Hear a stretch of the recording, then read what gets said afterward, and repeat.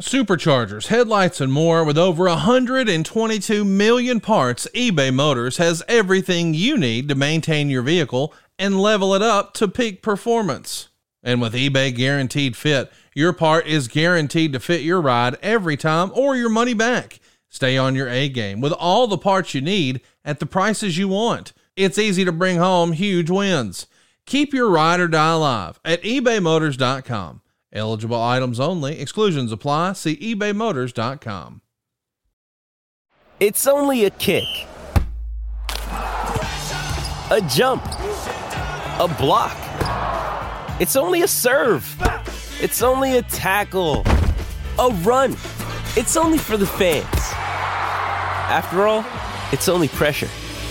You got this. Adidas.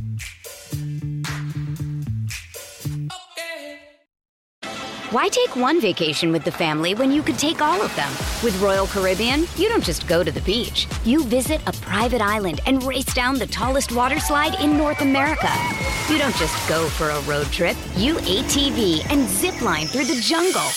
You don't just go somewhere new. You rappel down waterfalls and discover ancient temples. Because this isn't just any vacation. This is all the vacations. Come seek the Royal Caribbean. Ships Registry, Bahamas. Hey guys, Eric Bischoff here, and just want to call a quick timeout. I want to tell your listeners about what I've been telling everybody at Over at 83 Weeks for quite a while now, about all the cool things that are happening over at adfreeshows.com. We get a peek behind the curtain on an all-new edition of The Insiders, as Conrad sits down with former WWE writer and current Impact producer Jimmy Jacobs.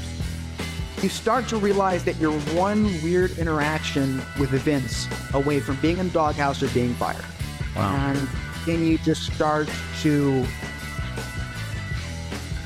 behave in a way to try to not get fired. And then your ideas become ideas in an effort to not get fired. And pretty soon you have a whole bunch of people that are playing to not lose.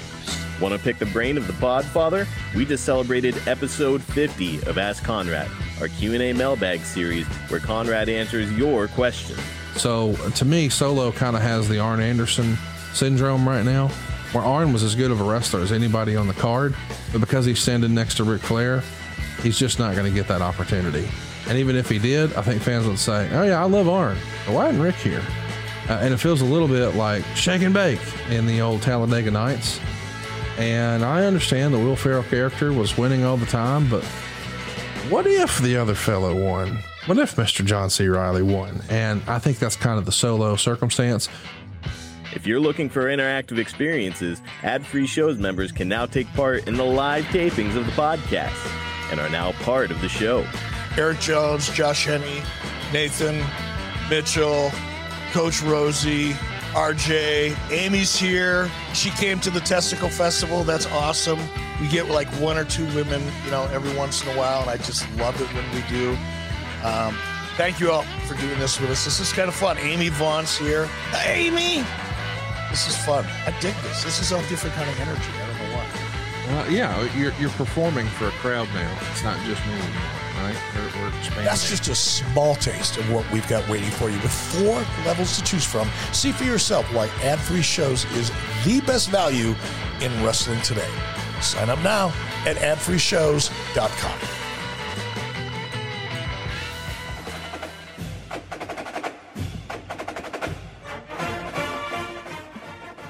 Welcome back to another edition of Grilling JR with the voice of wrestling, Mr. Jim Ross. I am going to be your pinch hitter guest host today, Cassio. How's it going, JR? I'm good, man. I'm good. Conrad still doesn't have Wi-Fi out here. He should pay his tab. He should just pay his tab. It's also a snowstorm here, which really that kept the internet guys from coming to his house today. Uh-oh. You know where he's at, up on that big mountain. None of the cars could get over. They're all abandoned on the road right now. So. Wow. Well, luckily we have Cassio ready to roll. So we are ready to roll. We're looking at the 10th annual Starrcade, JR, which is going to feature the second Lethal Lottery and the Battle Bowl Battle Royal. If you want to interact with us on social media, hashtag Grilling JR, Starrcade 92. JR, an interesting part of this is because Sting won last year, so he automatically gets a spot in the Lethal Lottery this year.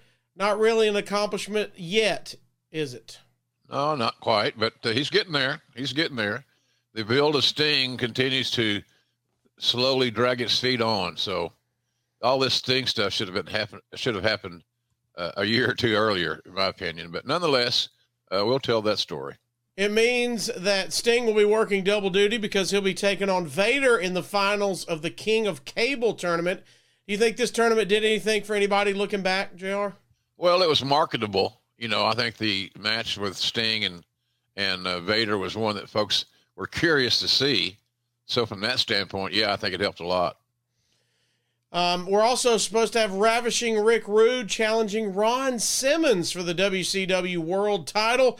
Keywords there are supposed to, because before we get to that, Jim, this will be the final pay-per-view you ever do for WCW. Going into the show, was that even a thought that crossed your mind? Not really. No. I mean, I knew that my future, long-term future, was elsewhere. And I don't say that with glee. I enjoyed living in Atlanta. I enjoyed working for WCW more often than not. You know, when Eric took over, he had different plans for the sound of the show. So it pretty well let me know my destiny. And it wasn't as a broadcaster for him at that point in time. So that was unfortunate. But in any event, there's always work someplace. And I found that work someplace else, and it worked out okay. Pretty good place to end up at for a while. Yeah, absolutely. There's a lot going on in the run-up to Starrcade. A lot of it changes in the roster. This is from the Observer as of 12/1. The Steiners were officially released from WCW, and on the Jim Ross radio show this past Sunday, Ross talked about the Steiners going to the WWF, while Bill Watts commented on the 900 number, saying that he got along great with Rick, but not with Scott. Jim, walk us through these issues with the Steiners. Do you think it was just about the WWF? Well, I think they wanted out. They didn't like the experience in WCW. Things are so somewhat, cluster. Cowboy got along great, as he said, with the Rick, but most people did. And the issue with Scotty, Scotty has a very volatile, explosive personality. And so does Cowboy. And sometimes when the boss and one of your top stars have the same philosophies in that respect, it could lead to some egregious issues, shall we say.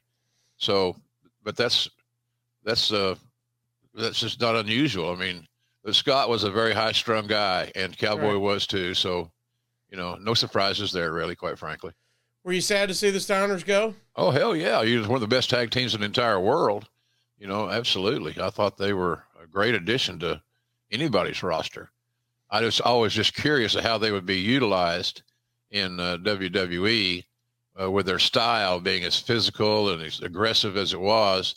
There are some guys there, I'm sure, in some tag teams that weren't relishing the fact that this team's coming in that may be the answer to the tag team issues. Who's going to be the king of the tag team mountain there? My money's on the Steiners. But they were going to be more physical than a lot of the other teams that were currently competing there. Because the main event ratings continue to be unable to break the 2 plane, they aired the classic Flair Steamboat match from Chicago this past Sunday and will be airing Flair Funk this coming week. This is an interesting concept to me, JR, the decision to highlight a man who's currently on the other channel to help sagging ratings. Is this a shot at the talent that's on the roster? I don't think it's a shot. I just think it's smart booking. We didn't have we didn't have in-house, what the fans really wanted to see by evidenced by the ratings. So you got to find something that's going to draw some more eyeballs to your television and to your network. So I don't think it was a shot at the other guys, other than it might be a tap on the shoulder that, hey, you fellas need to get over.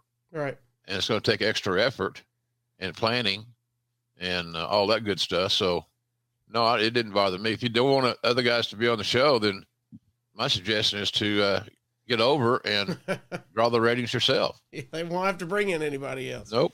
On TBS, it airs on 12/5. Rude and Vader beat Simmons and Sting when Rude pinned Simmons after an illegal knee drop off the top and a rude awakening to set up the Starrcade title match. Vader also issued a challenge to Rude for either the U.S. title or the world title if Rude wins it. Rick Rude versus Ron Simmons. To me, this is a great idea of a match, but do you think it was a world title match? Yeah, I think so. I mean, Ron was a champion, right? Right. Yeah, why not? So, both big box office guys, got great name identity, main event status. So, hey, look, things are so desolate and somewhat demoralizing in WCW at that time. You're trying to find star power and find an interest in a match that you hope you can catch lightning in a bottle. And until you do it, until you try it, you really don't know how it's going to work out. The storyline on TV for Simmons Rude will be that Medusa has somehow procured a favor from Simmons' doctor and gotten his medical records, and they found out he has a secret collarbone injury, and they're going to try and take advantage of it to get the title. An interview's already done. Rude promises Vader a shot at the world title rather than the U.S. title, since he says he's going to win it. This is an interesting story, and the idea of Rude versus Vader is very appealing. Who's the babyface in that scenario if we had gotten there? Do you know? Well, that's a good question. I'm not sure. My tendency would be that it's probably going to be Rude, but because of the size difference, he's outmanned. Vader's so much bigger, the big bully type thing. Right. So I'm guessing it would be Vader. But if you got a lot of heel fans in attendance, it may not be. But my guess would be Rude would be the face.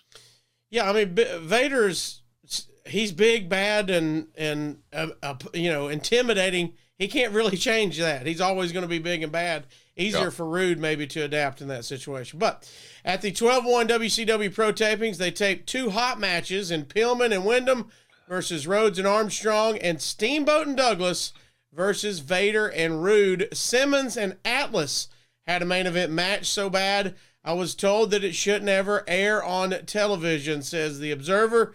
Was this just the plight of the WCW at the time? You have some great matches, but Ron was just not carrying his weight in the ring to hold the title, or considering his working with Tony Atlas, he was doing what he could? I think the latter is more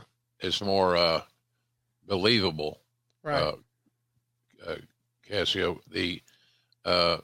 Tony was well past his prime. Tony got hired because he looked great. He was African-American. He had a lot of name identity. Like this shirt I'm wearing. See here? It's a brand. When you hear this show, I'm probably in Orlando going to the Cheez-Its Bowl. Yeah. Yeah. Florida State challenging my Sooners. So, good week for me in that respect. But anyway, also I'll tell you, it used to be that you could fly on Christmas and it's pretty simple, pretty clear. Not a lot of people are flying. Throw that concept out the window. I flew on Christmas back from Oklahoma after seeing most of my family. It's just funny, you get the older you get, you find that your kids have lives. Yes. I say that somewhat facetiously. Right. But they got things they want to do too. And Christmas comes once a year for them as well. So I didn't get to see my grandchildren on this visit, which was very disappointing. And, but the flight back was what it was. I sat by a couple of nice people. We had a nice chat. Just shot the breeze. It was good. So if you're going to fly, you can't fly at a good time during the holidays. No, you can't find them. You're not going to find the magic formula. So, but I got back, and so the rest of the week's planned, and my driver's going to take me down to Orlando, and I'm going to look forward to seeing that game. I don't know that we can win, but it's going to be fun to go watch them play. Buddy, I'll sign up anytime you hear the words Oklahoma versus Florida State. That sounds like a good college football game to me, son. Yeah, me too. I hope so, Casio. From the Observer, Greg Gagne was introduced to the guys backstage at the Center Stage tapings on 12/7. He's expected to become a new member of the creative team. Jim, talk to me about the decision to bring Greg in. Is this a Watts idea, and do you think Greg contributed anything to the product? Well, I think it was a favor to Greg's dad, Vern. Okay. who did plenty of good things for Cowboys' career back in the early days. He had plenty of product knowledge. Never would say he didn't. I don't know what specifically he contributed, a idea for a program. There probably were some there. Right. I got no issues with Greg Gagne whatsoever. But we thought that he would help. A guy with product knowledge, a guy that had plenty of in-ring time, who grew up in a wrestling family. All the boxes were checked. You would think it would be a good deal. So, but I don't know how good a deal it was. I don't think it was a major failure, but I think that it could have been a lot better. Paul Orndorff would return and team with Rick Rude at TV and then beat Brad Armstrong. What does someone like Orndorff add to your locker room? Well, he was a tough guy, reliable. Cowboy loved him. He loved his toughness. You know, Paul really broke loose and he got his career jump-started in Mid-South. And, coming in he was a favor to Eddie Graham to bring in Paul Orndorff to Mid-South and get a shot at working on top. And he did. He did a good job, too. Working babyface or heel. Orndorff was just good. His intensity was unmatched. And he was high-strung.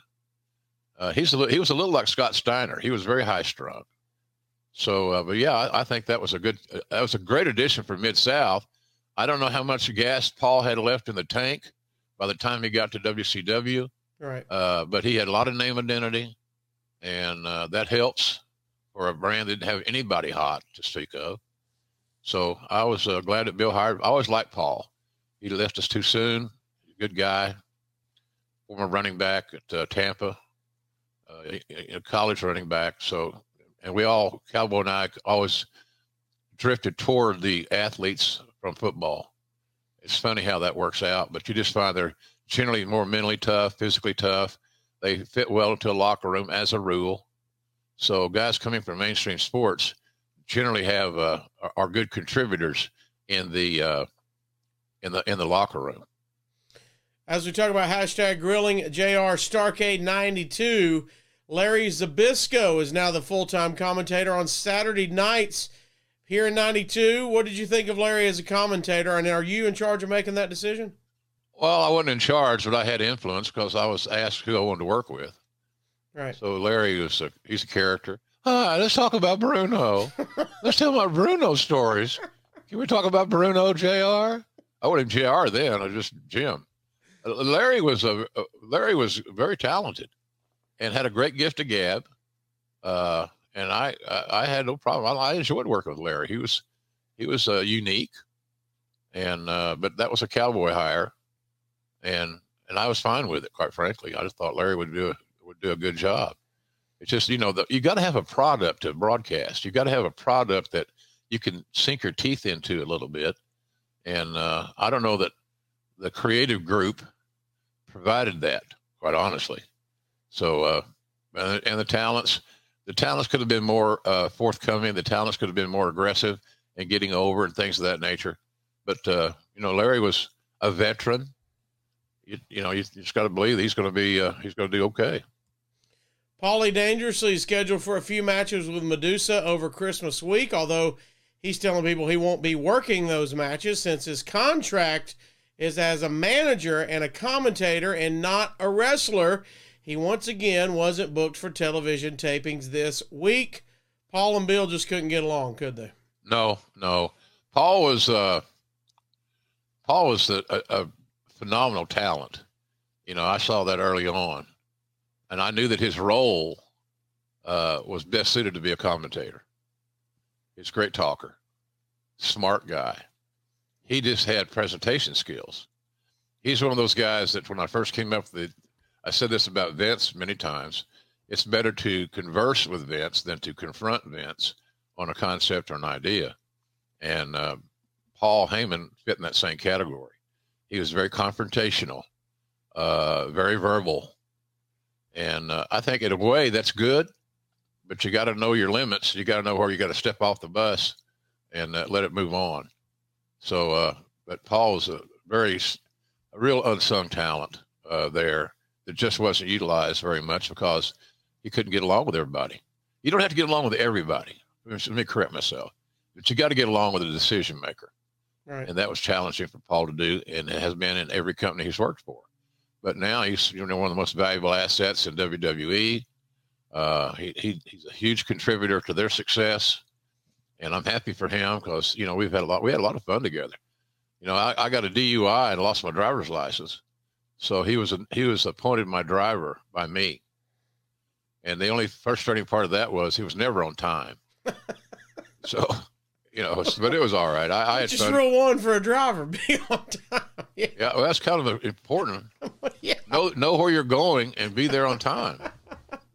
But I enjoyed my experiences with Paul. Still do. I haven't talked to him in so long. I guess the old rule, if you can't talk to the enemy, quote unquote, enemy, is still applicable in the wrestling business. There's a few guys at WWE that I still communicate with just because they're friends. Right.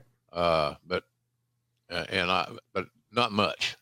Hell, I don't talk to many guys in AEW, so it's not a huge deal at my stage of the game. I don't need your hugs, but they're nice to get, but you don't need them. But you haven't not talked to him because of a beef. It's just job circumstances. Who, me and Paul? Yes. Just life hell circumstances. No beef at all. None at all. He's I consider him a good friend. Do you remember giving him any early advice after seeing him up close? Learn to talk in sound bites and not run on sentences. Put your meat of your statement in the front part of your presentation. So don't give me blah blah blah blah blah blah, and then finally pay off your inclusion with something, with your punchline, so to speak. Right. And that's kind of where he was. It's like you doing radio. You know where to put the material that's gonna move the needle. You put it first. Yeah. You don't let me build up and look on and on and on. And he had a little that. He always had something to say. And in the beginning, he wanted to orchestrate more of our commentary. Okay, now you say this, and I'm going to get this in. Well, I said, I don't work that way. We can get your line in if that's important to you. I'll make sure that happens. But to make sure it's all whittled down and edited and packaged, not my style. I think it comes off as unnatural. And he understood that. That's how I worked. And I was the lead guy. So you kind of have to, no matter if I was doing the lead or somebody else was, that person has to be appeased to some degree. And so once we got past that, we were off and running. I thought we had a hell of a combination. Hey man, let me give you a little life hack just in time for Mother's Day and Father's Day. I'm talking about paintyourlife.com. That's the place where you can get a gift that mom or dad will never forget. Real quick, do you remember what you got mom or dad last year for Mother's Day or Father's Day? Well, here's how you give a gift that they'll never forget. You find something that's meaningful, something that's personal. Maybe we're talking about their mom or dad who's no longer here. Maybe it's about a long lost relative. Maybe it's about their favorite pet who's no longer with us. Maybe there was always this dream that mom and dad were going to vacation to some exotic tropical island, but they never quite made it there. Well, all of those dreams can become reality at paintyourlife.com. You simply upload those photos. You can even use a photo right out of your phone. They can even help you combine photos to create one unique memory. You'll pick the artist. You'll even pick the medium. Hey, do you want oil, acrylic, watercolor, charcoal? You can even pick the frame. The whole process is less than 5 minutes to get started. You can get it in as little as 2 weeks, but along the way, you work hand in hand to ensure that the artist is nailing it. They're getting exactly what you wanted, and you're going to get that reaction you wanted from mom or dad. I'm telling you, this has been a home run for me. I've used it for my mom, for my dad, for my father-in-law, for my cousins, for my wife. It's great for any occasion, but with Mother's Day and Father's Day right around the corner, how do we show the people who gave us everything that we really care? I don't think you can beat a meaningful gift like this from paintyourlife.com. And if you're looking to give the best and most meaningful gift you've ever given, paintyourlife.com can hook you up. And there's no risk. If you don't love the final painting, your money's refunded, guaranteed. And right now is a limited time offer. You can get 20% off your painting. That's right, 20% off and free shipping. Now to get this special offer, just text the word Ross to 87204. That's Ross to 87204. Text ROSS to 87204. Paint your life. Celebrate the moments that matter most. Message and data rates may apply. See paintyourlife.com/terms for details. And thank you to today's sponsor, Fansly. Fansly has the adult content you crave by creators you already know and plenty that you don't. What's your taste? Vanilla? Not vanilla? Maybe a weird combination? Cool with us. Fansly has a whole algorithm dedicated to finding new content and creators you're into. Fansly allows you to discover and support a huge number of creators. Feet pics, water sports, whatever you're into, Fansly is too. With a broad array of vanilla to kinky content and hundreds of thousands of creators, Fansly has the content you didn't even know you wanted. Don't know what you're into? Well, don't worry. Fansly can figure it out with their discoverability algorithm. Think TikTok, but, different. Looking for something safe for work? Well, Fansly has content for every time of day, but they don't know your schedule. Want to get started as a content creator yourself? Well, Fansly makes it easy to start your very own small business from the comfort of your bedroom or wherever the content takes you. The Fansly team is dedicated to supporting your journey. They're here to make you money, helping you grow your community, takedowns of leaked content, and everything else.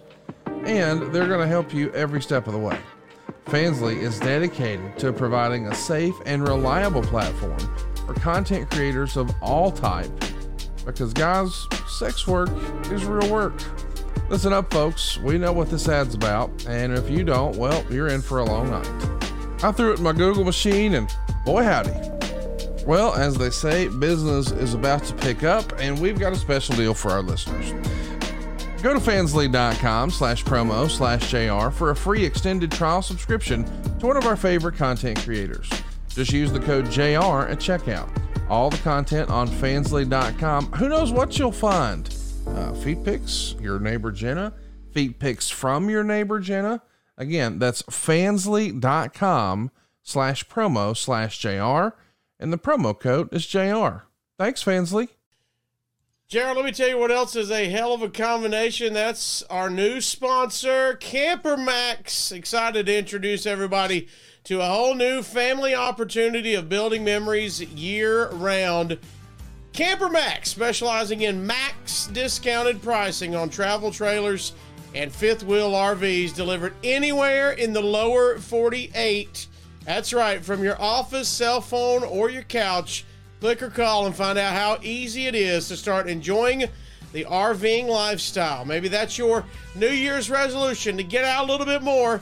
With an RV, you can see the country. How easy is it?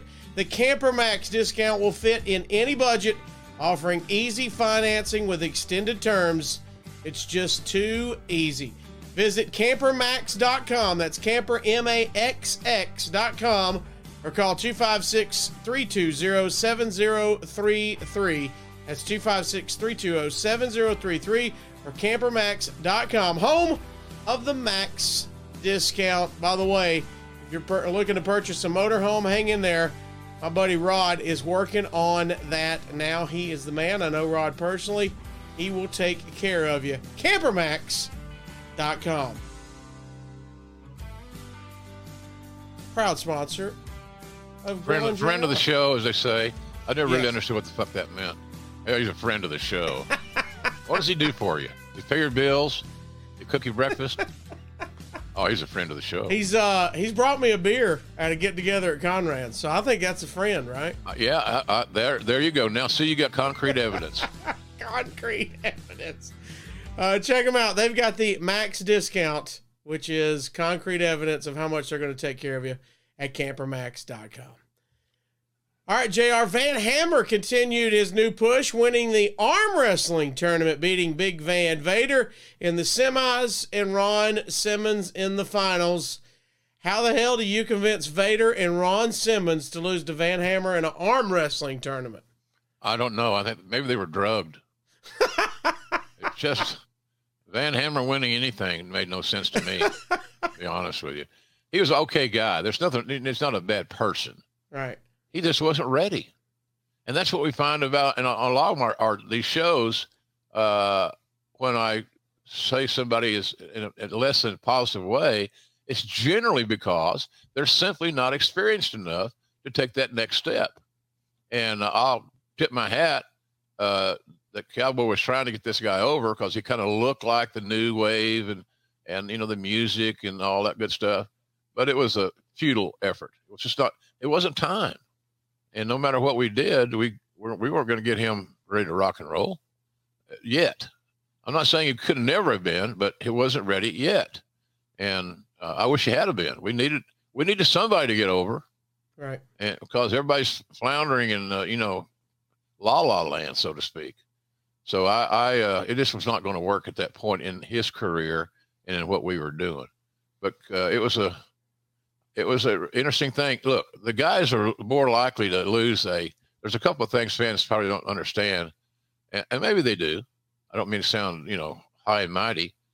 A talent will be more willing to lose a very quick match because they can kind of push it off to being a little bit freakish, upset wise, not supposed to happen, blah, blah, blah. And they can explain their way out of it easier than going to having a 6 or 8, 10-minute match and losing that. Same thing goes for arm wrestling. It's not considered as much of a negative when the talents that are losing than if they were losing a wrestling match. So I think that's kind of the reasoning that, or at least my take on the reasoning that Van Hammer was able to beat some pretty powerful dudes. And he's a big guy and all that good stuff, but he just wasn't ready. And that's not, a knock on him as an individual. It's just that he had not had the experience and the time. He hadn't worked a bunch of territories. Mm-hmm. All the things that we go back in time and look at that made somebody successful. Well, he worked in 3 or 4 territories. He was on the road learning his craft for a couple of years, et cetera, et cetera. The business had changed so drastically. And with the lack of territories, it really exposed those rosters that were somewhat inexperienced and were not ready for prime time. It's also reported in the Observer that the Omni will be curtained off for $8,000 for Starrcade rather than the normal $16,000. Is that a disappointment? Does Cowboy look at this as a failure after all he tried to do to make the Omni the MSG of the South? Oh, probably had a few ruffled feathers, hurt feelings, but we didn't have anybody over that was going to sell those extra tickets. Right. And so you want to make it more compact, make it look better. 8,000 is still a goal. It's a great goal if you can get 8,000. I don't think we got 8,000 in that building in any time during Cowboys' tenure. I might be wrong on that, but I don't remember it.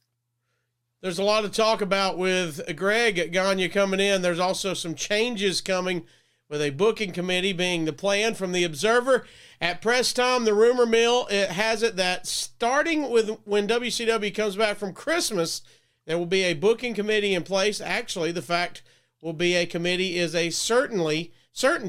It's just that the names aren't involved yet. Despite many rumors to the contrary, it appears that Dusty Rhodes is going to stay on as part of the committee, although surely his estimated $300,000 salary was sliced and diced by Bill Watts.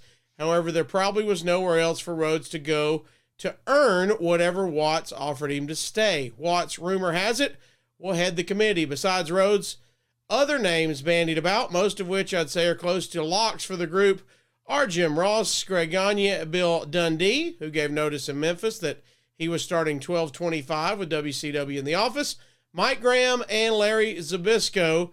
Graham, in theory, is filling Terry Allen's spot since Allen is home after breaking his wrist, although nobody expects Allen back anytime soon. Ole Anderson appears to be a name passed over, although his name added to the list wouldn't shock anyone either. A lot to digest there, but why was Bill thinking a committee was the way to go here, Jim Ross? Were there plans of you to be on there like it was mentioned? Oh, yeah, absolutely. I took notes. I didn't have to go to the airport and catch a plane. It got frustrating, that's what I'm trying to say. And I lived there. I lived there in Atlanta. Pronoun boy. Yeah. And Cowboy wanted me close to the situation because I oftentimes brought logic. He also lived in Atlanta. And so that means that after these meetings are over, oftentimes he wanted to have another meeting with just me to summarize what we had just talked about, and and the next step for our group, our creative group. I thought we had too many people on the committee. I didn't think we needed this many people on that committee.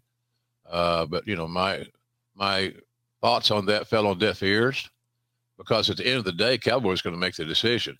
He was looking for people that would give ideas that he could connect with and get behind. And all the guys that you've mentioned were certainly, talented and experienced. But it's the same old agenda. Guys wanted to be heard. They wanted to increase their value. They wanted to make more money. And a lot of them still thought they could still wrestle and draw better than the guys that they were booking for. And that's always a problem. Talk to me about Bill Dundee and Mike Graham, two names mentioned on that list. Why do you think there was talk of them of being in creative? Well, Dundee had such a great track record with Cowboy and Mid-South. We got him in that Memphis deal where we put the rock and roll came in. Cowboy created the Midnight Express and made that talent trade that included Rick Rude, by the way. And so Bill Dundee had a resume that had productive. Dundee had great ideas. Dundee was involved in creative. For a guy that can stay in one territory as long as he did, says something about their creativity and their survival techniques. So I thought Dundee was probably, of all the guys that were brought onto the committee, Dundee probably might have been the most unsung dude of the group. Mike Graham had been out of wrestling for a while, but Bill always felt like he owed Eddie something, and Eddie Graham, Mike's father, and much like his deal with the Greg Gagne. Cowboy paid debts back, and he gave those guys that helped Cowboy, he gave their sons a chance to get back in the payroll game and get back in making money. But sometimes it didn't work out as planned, as we saw here. This committee was too big. It had too many different voices. It was a little bit unruly at times. And, you don't want guys to not get their idea accepted and then them leave and then talk to the talents that got turned down and say, well, I was pushing for you, but so-and-so didn't like you. Or I was pushing for you, but Cowboy just wasn't going to buy it. You don't leave and say stuff like that. It's just not healthy. So, but that's kind of the story. Cowboy paid back a lot of old debts, helped a lot of guys that, Dundee didn't have, Dundee needed work, and Mike Graham needed work. Dusty wanted to keep his gig. He was making good money, at least there for a while. So it was interesting times, Casio, to say the least, with all these dudes. Do you remember what happened to Magnum around this time? Well, Magnum, his health was an issue. Travel was an issue. God bless him. But he was smart, and that job meant a lot to him. But I don't know if it was a deal where he and Dusty just had seen too much of each other. I don't know. Could have been. I enjoyed working with Terry. The thing about Terry Allen, he was never late. He was always on time. It wasn't easy for him to get on an airplane or in a car in his condition after the car accident that almost killed him and crippled him. He did that out of love of the game and old school work ethic. But I don't know what the final straw that broke the camel's back or whatever the stupid cliche is. But he just, it was tough on him. And I always had a lot of empathy for Terry. He hit the ground running. He's got a great job. He's had a great job for a long time with benefits, things a lot of us would take for granted. He landed on his feet, and I'm very happy for that. His family's healthy. He's got two beautiful twins. He's one of my favorite people because what he's endured and what was taken away from him shouldn't be taken away from anybody. That's his career. What was Ole Anderson and Bill Watts' relationship like? Oh, they had a lot in common. Ole and Cowboy, they're both bullies, both smart, both have run territories, own territories. See, things like that would be an example of what I'd say being too big, the committee being too big. I mean, Cowboy could have used a committee half that size. And I think Ole had a role in that. He could have had a role in that if he just wanted to play. He didn't play well with others. Right. He's one of those old school guys that he needed to be in charge. He needed to have that C on his jersey. He needed to be the captain. And so quasi boss. But Ole had great instincts and smart. God dang, he was really smart. But he was just hard to get along with. And if his ideas didn't get accepted, then he had no issues speaking up about that. And that's just not the way you conduct business in that environment. Ole had never been in that environment in his entire long-term tenure of being in pro wrestling. He had never been in that environment. He didn't know the rules of engagement, shall we say. But I think Ole and Cowboy could have been a hell of a team if they had both been willing to give a little bit more, take less. I'd like to have seen what they developed over time if they simply just get along. From the Observer, Rude, who was in Greensboro but didn't work because of his shoulder injury, was reportedly jumped in the parking lot by someone a lot larger than he was. Rude flattened the guy with one punch. The guy came back later and wound up with his face introduced to the hood of several different cars. How often did this type of stuff take place 30 years ago? It seemed like this would be out of the business at this point, but there's always someone, isn't there, JR? Oh, yeah, unfortunately. Rude just did. I think Ricky was tired. I think he was wore out. He's had a lot of injuries that were, latent. Just seemed like they never got better. I said this on one of our shows recently when Conrad showed up for work, and that was we hired in WWE. We brought in Rude as a manager type person. One thing about being a manager is that all managers are expected to be able to take bumps. Rick had a bad back, and taking bumps was iffy at best. So why we would spend big money, and it was big money, as I recall, on a guy that couldn't take bumps. It's kind of a prerequisite in the world of pro wrestling. Right. So, but I don't know. Rick had that amazing run for Vince. And I think it spoiled him a little bit. He made great money. He kind of picked his spots a little bit as far as who he was working with and who he wanted to work with, things like that. So it was just tough. It was tough, Casio, to really pinpoint the situation. I just think he was tired. I think he was in a lot of pain constantly. And for somebody that's been in pain for a year, right as we speak, shit, I could identify with it. It gets old, man. It gets old. Not just the physical part. It starts draining on you mentally as well. Absolutely. It sure does, man. I mean, I've had scenarios here lately where I have my wound doctor appointment on Tuesday morning. And when that appointment comes up, there are a lot of Monday nights where I don't hardly sleep at all because I'm just dreading going and getting this crevice scraped out of dead material, for lack of a better word. But you just get tired of the pain. And, I'm not one to, thank God there are other ways to address your pain than taking heavy-duty narcotics.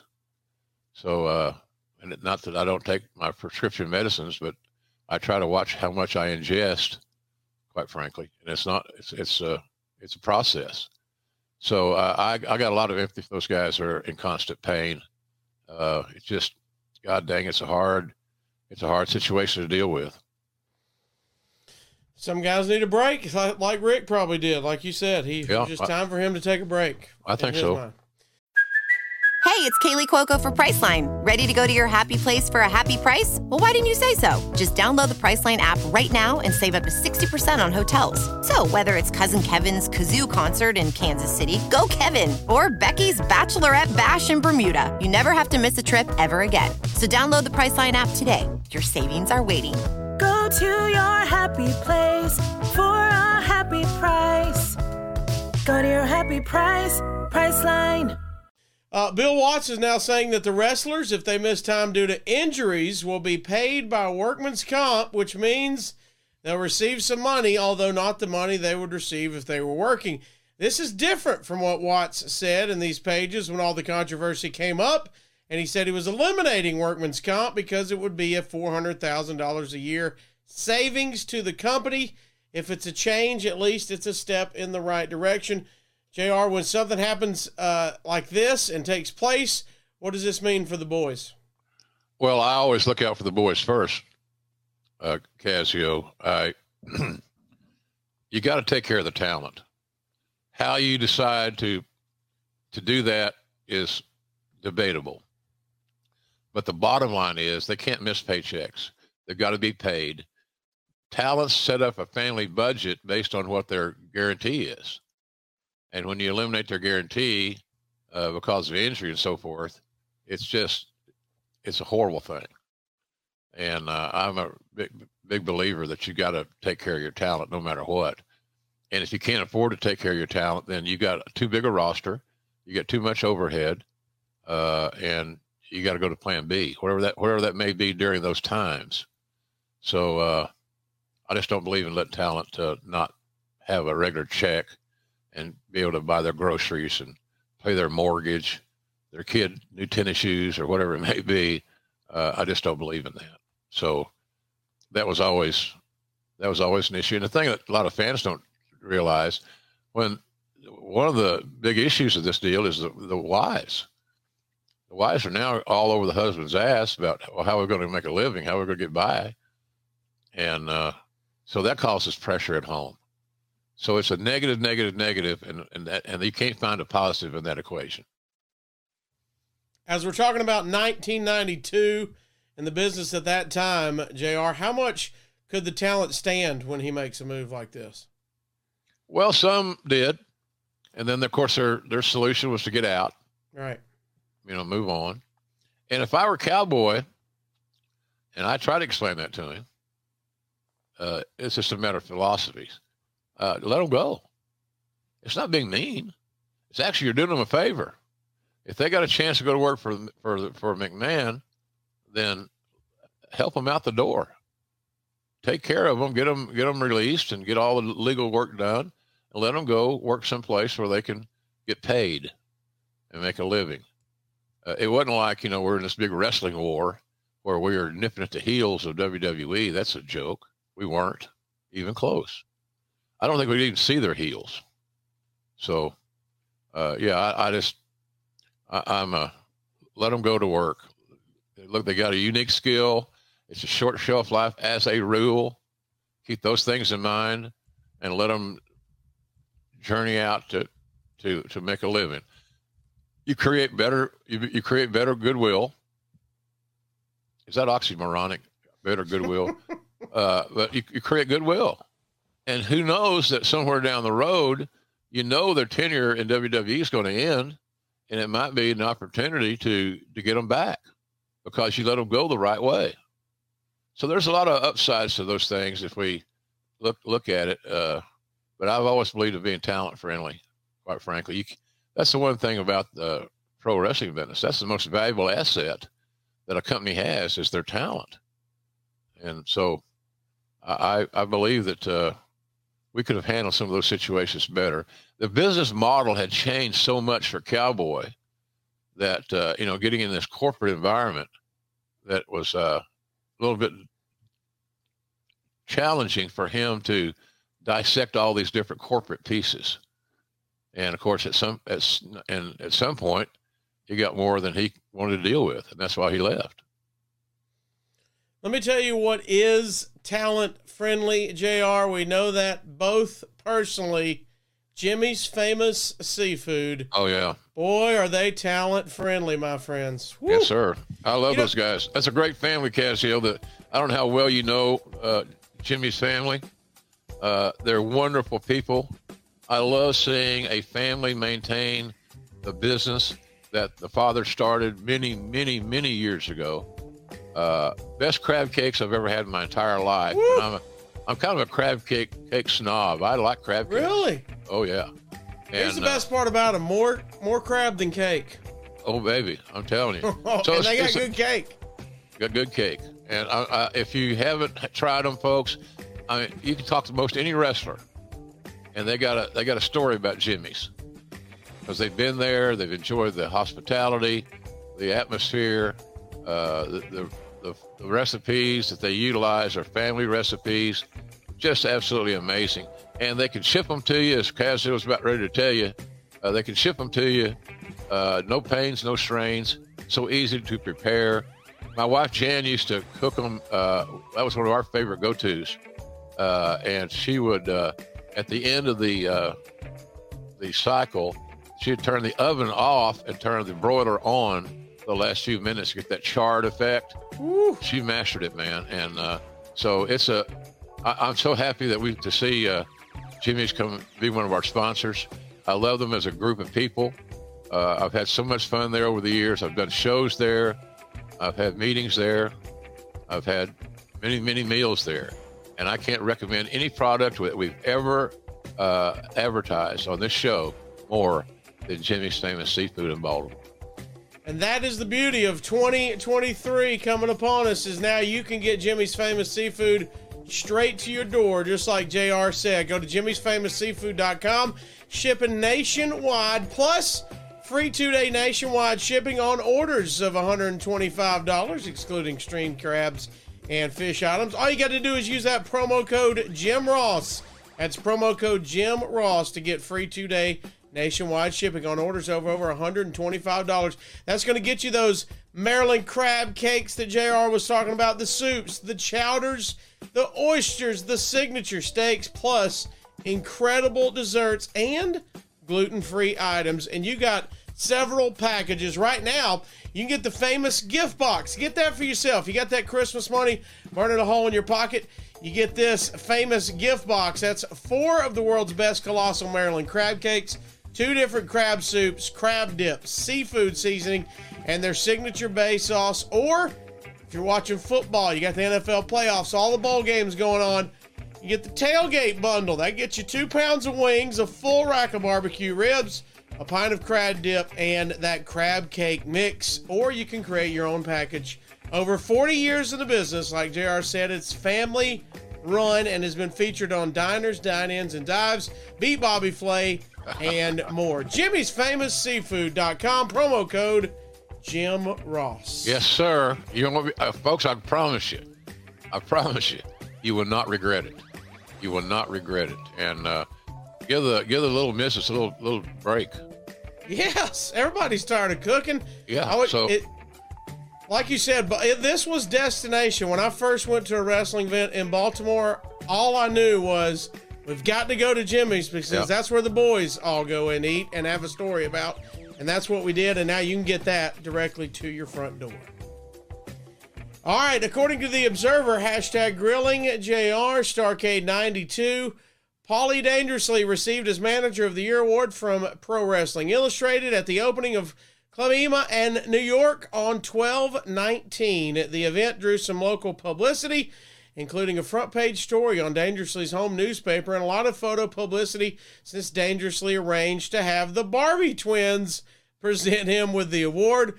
A lot of heat continues in regards to his future with the company. Dangerously's contract is different from many of the wrestlers because it's a TBS employee contract rather than an independent contractor deal. This means his expenses on the road are paid for by the company, and he also gets the entire company benefits package. TBS has been investigating his expense receipts for the past 3 months. A lot of letters have been sent back and forth between Dangerously and WCW over the past week, and the two sides appeared, unless a compromise was reached imminently, to be headed towards a major blowout. JR, this is Paulie being Paulie, isn't it? Pretty much, yeah, pretty much. Yeah, he's a character in that respect. And I don't know how that thing ended up. Maybe we have it here, I don't know. But trouble found him pretty easily. Controversy followed him around. Were you aware of the receipt confrontation they were having? Oh, yeah. How are you getting word of this? Cowboy, accounting. You know, he allegedly reported to me. So I got him. He was adopted. He was a foster child. He was a talented foster child, though. I'll tell you that. If he could have, and it seems like he's finally grown up to a place where that's not issues anymore. He's done a phenomenal job as working with the head of the table and all that stuff. I'm sure a lot of those ideas, marketing ideas, were his or have been his. So he's finally found his home, his niche with Roman Reigns and company. He's a valuable asset to those guys. He could have been a valuable asset to us, but immaturity seemed to be an issue. And but that's just, we all had those issues, quite frankly. But I'm not surprised at how great he's become. He's arguably, along with Jim Cornette and Bobby Heenan, the three best managers I ever worked with.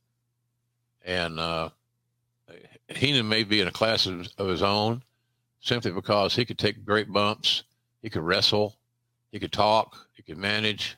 He could co-host. There's nothing that Bobby Heenan couldn't do, and do it very, very well. And Cornette, kind of in that same kettle of fish. And Paul is about as athletic as me, and that's not really athletic at all. So, but Bobby Heenan started out as a wrestler, and all those other skills then evolved. And the same goes for Cornette. Cornette just, Cornette was so good that sometimes he looked too good. He looked like he shouldn't be able to wrestle as well as he did, but he just worked hard at it. And he's another guy that wasn't overly athletic by any means. But those three guys, I think, if you started a company and you could get any of those three, you'd have a hit on your hands. Did you see Paul returning at any at this point, or did you think he was done with the company? With WCW? Yes, as he's on his way out. I don't know. I didn't see that happening. I think Bobby was another guy that had been in the business his entire life, and sometimes we just overlook tenure, and he was tired. But and then he finally goes back to WCW and stays a while.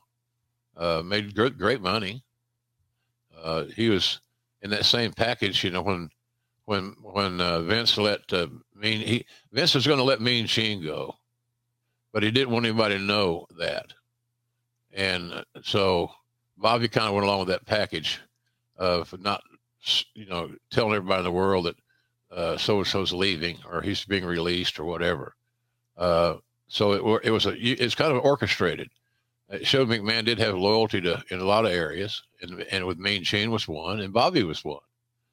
But I never knew how well Bobby would fit in a organization, a WCW I'm referring to, that was so unorganized and so running rampant, because that's not what he had in WWE. He didn't have that at all. There was structure, and he liked the structure. So it's hard to believe that a wrestler needed structure, but they do, because it gives them confidence that they're working for the right team.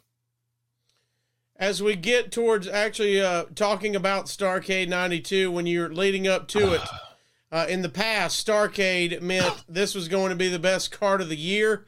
Did this show feel like that going into it? Oh, I'd like to say yes, but I'd be lying. Okay. It's going to be a good show. Right. Starrcade name had a lot of cachet.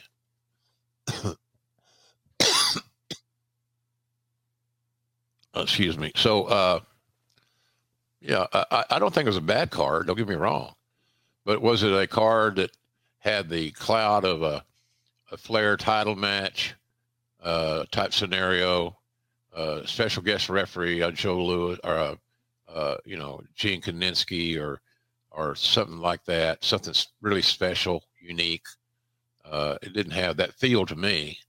And we were trying to sell a pay-per-view that we had high hopes for, but with the same talent that we were not drawing with. So if you stop thinking about it in those terms, it kind of makes some sense.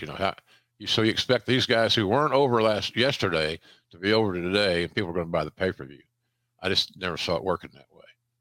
Going into the show, there's a big change in the card, which we're going to get to in just a second, but the show itself is down from not just last year's Starrcade, but Halloween Havoc as well. Do you think Havoc pushed paying customers away, or do you think maybe just the Battle Bowl and the Lethal Lottery makes it really hard to convince people to give you their money?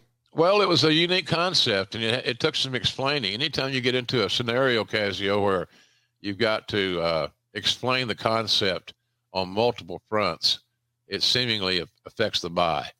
It's pro wrestling. It shouldn't be that hard to figure out. Keep it simple, stupid. And I don't know that we did that very well. From the Observer, the legit story is that Rude was suffering from a bulging disc in his neck, the same injury that has kept him out of action since suffering it on 12/9. While the injury occurred more than 2 weeks back, WCW officials, so I'm told, didn't know Rude wouldn't be able to work until 12/26. I suppose it would have been possible to get the change on the Sunday show, although it would have required extreme last-minute effort, like putting a crawl on the screen, since the show was probably completed a few days beforehand. You can argue whether or not it was feasible when a main event world title match on a pay-per-view is changed, but I've got to believe it was possible and should have been done. Rude, from all indications, despite what has been heavily rumored and reported just about everywhere, was not going to win the title from Simmons, will be out of action for an estimated 8 weeks.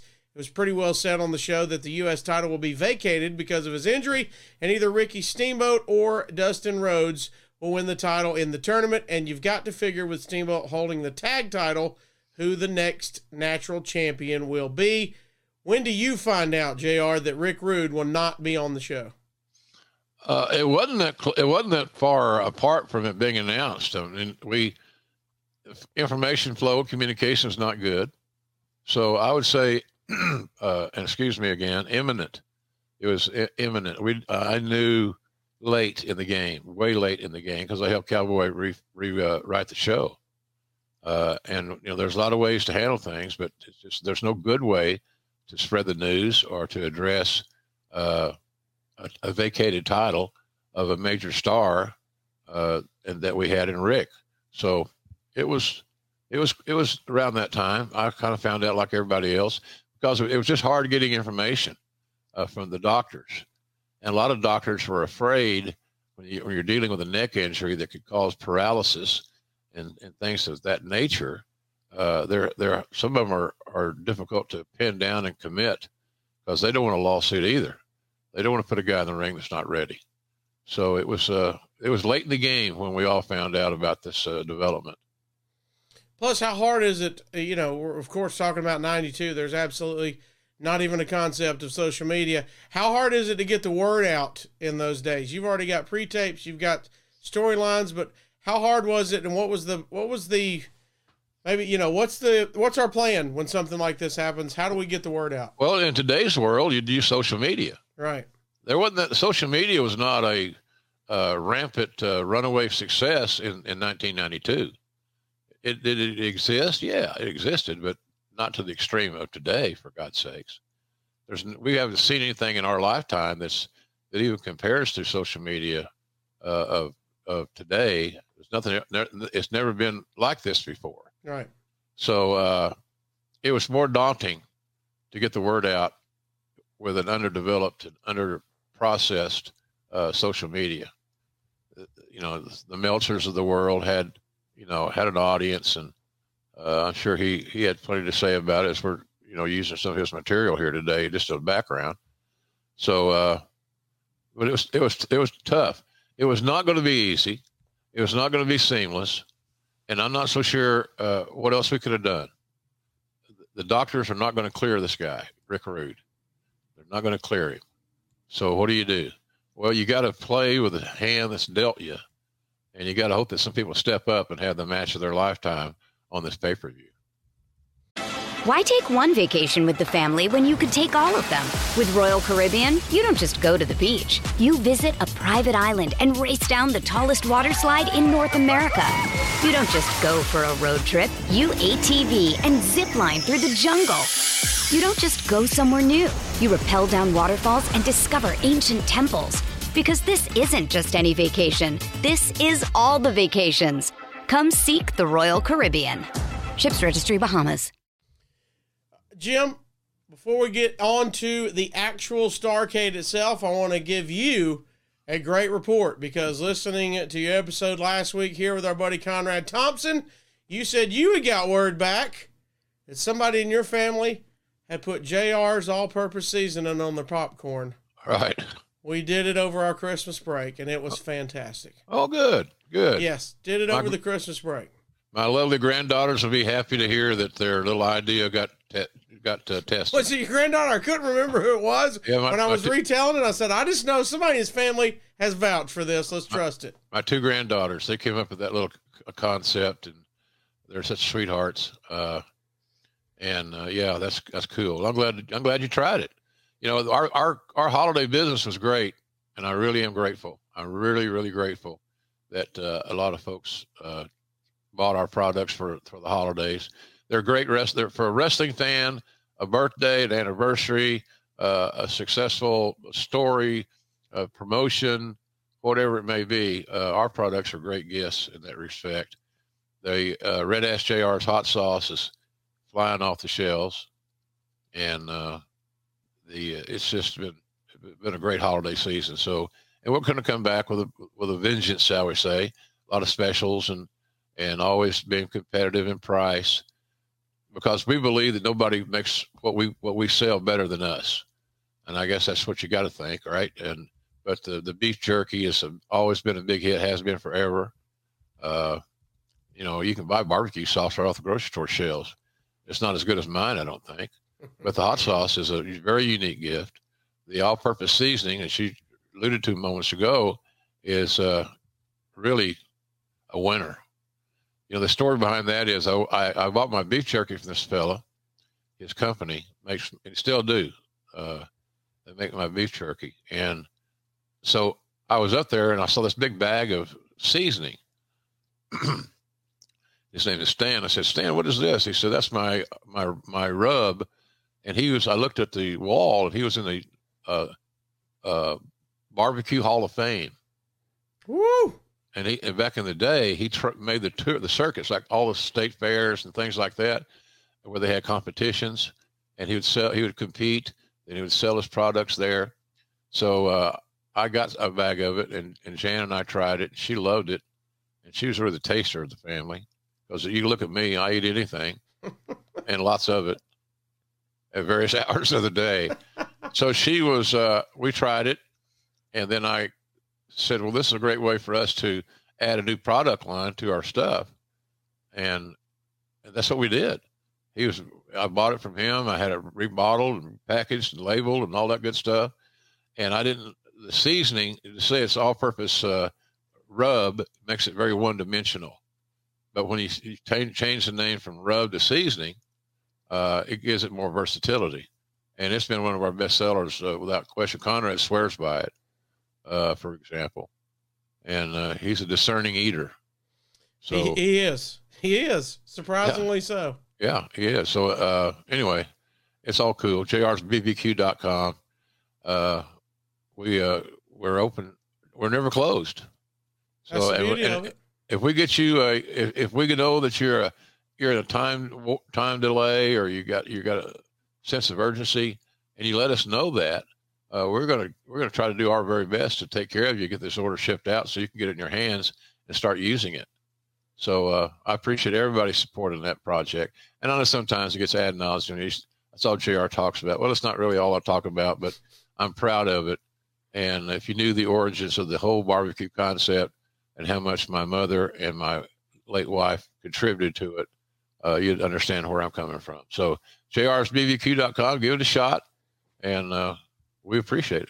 Spend that Christmas money. Everybody's got Christmas money to spend. Get yourself some sauce and the seasoning and the hot sauce and the jerky and all of it. JR'sBarbecue.com. All right, as we get to, don't forget, use the hashtag to interact with us, hashtag GrillingJR Starrcade92. As we get to the actual event, the show is voted on as a critical success according to the Wrestling Observer readers. 64.4% voted thumbs up, but Meltzer, of course, would always point out everything. He says, halfway into the show, after the two singles world title matches had ended and the tag title match was starting, the show was in the toilet and actually far worse than the dreaded Halloween Havoc was at the same point. But major credit has to be given to the 4 wrestlers in the tag match for saving and turning the show around, and to Sting and Vader for putting on a match even better than their excellent match at the Great American Bash. JR, Sting and Vader, MVPs of the promotion at this time, are they not? Yeah, I'd say so. I think that's fair, Casio. That's fair. Like you say, we always want somebody to rise up. Who's going to step forward? And Sting and Vader stepped forward, and thank God that they did. They did a lot. Again, I was saying, we're going into a show where not really anybody is white hot. It's not. So you hope that somebody will have the match of the month, or match of the year, or match of the whatever on the show, and that's what you keep your fingers crossed for. And Steve Borden and Leon White did a good job for us. And, a lot of people were leery of working with Vader because he was so heavy-handed. And, a clothesline from Vader, it's not like a regular clothesline from somebody else.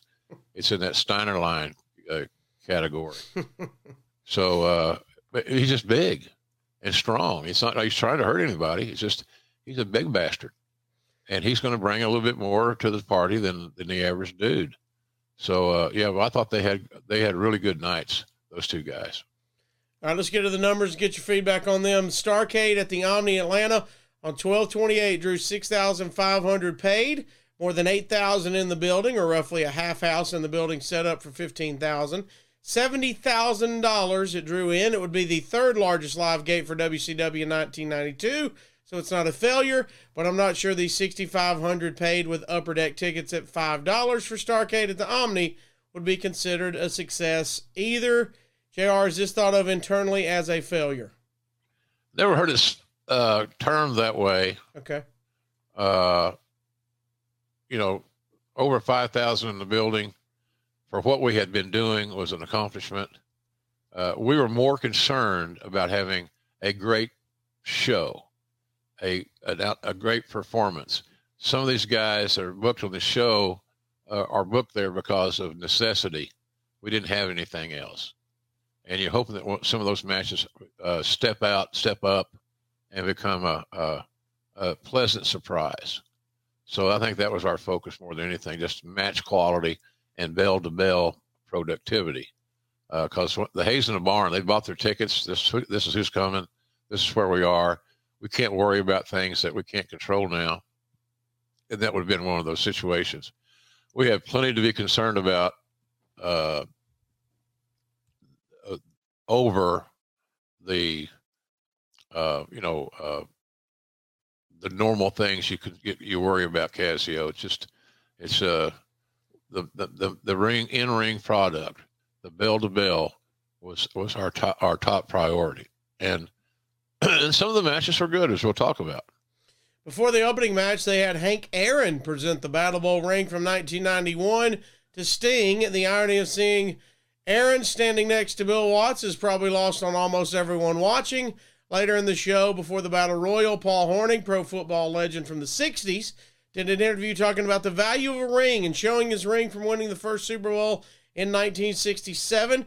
They tried to equate winning Battle Bowl with winning the Super Bowl, which is a stretch even for wrestling. It also downgraded the world title as if having 2 of them on the same show and putting them both on in the middle of the card so they came off as a prelim match doesn't downgrade it enough already, says the Observer, and by acting like Battle Bowl was more important than the title belt. A lot to unpack here. Hank Aaron in the ring with Bill. Meltzer points out it's ironic. Was Bill's previous comments in interviews ever thought of in the back of your head that they would come back to bite him? No, not really. I didn't think it'd be. I mean, Hank Aaron and was really a contributing factor to Cowboy eventually leaving, and so it was a little strange. But, hey, we're just trying to play with all the whatever's there. Hank Aaron's a famous guy. At the time, he held the home run record. He was a legend there in Atlanta and in baseball in general, sports world in general. The Paul Hornung thing was a little bit unique. I'm not sure who got Paul Hornung lined up for us. Might have been Greg Gagne. I'm not sure, but it's just a matter of having a star power from every generation. I mean, older football fans certainly remember Paul Hornung, Notre Dame, Heisman Trophy winner, Green Bay Packers, all these things. So I didn't see that hurt. I thought that days, well, they're trying to compare this to the Super Bowl. Get over it, for God's sakes. It's a ring, and it signifies success. That's all. And so that's kind of where we were on that deal. I thought that was really being picky, quite frankly. What was Hank Aaron like to work with? Fine. Always friendly. I don't know that Hank Aaron ever got the whole story of Cowboys scenario, but he was fine. He became many WCW appearances. Yeah, he liked wrestling. Yeah. Ironically. But Mr. Aaron was a nice man.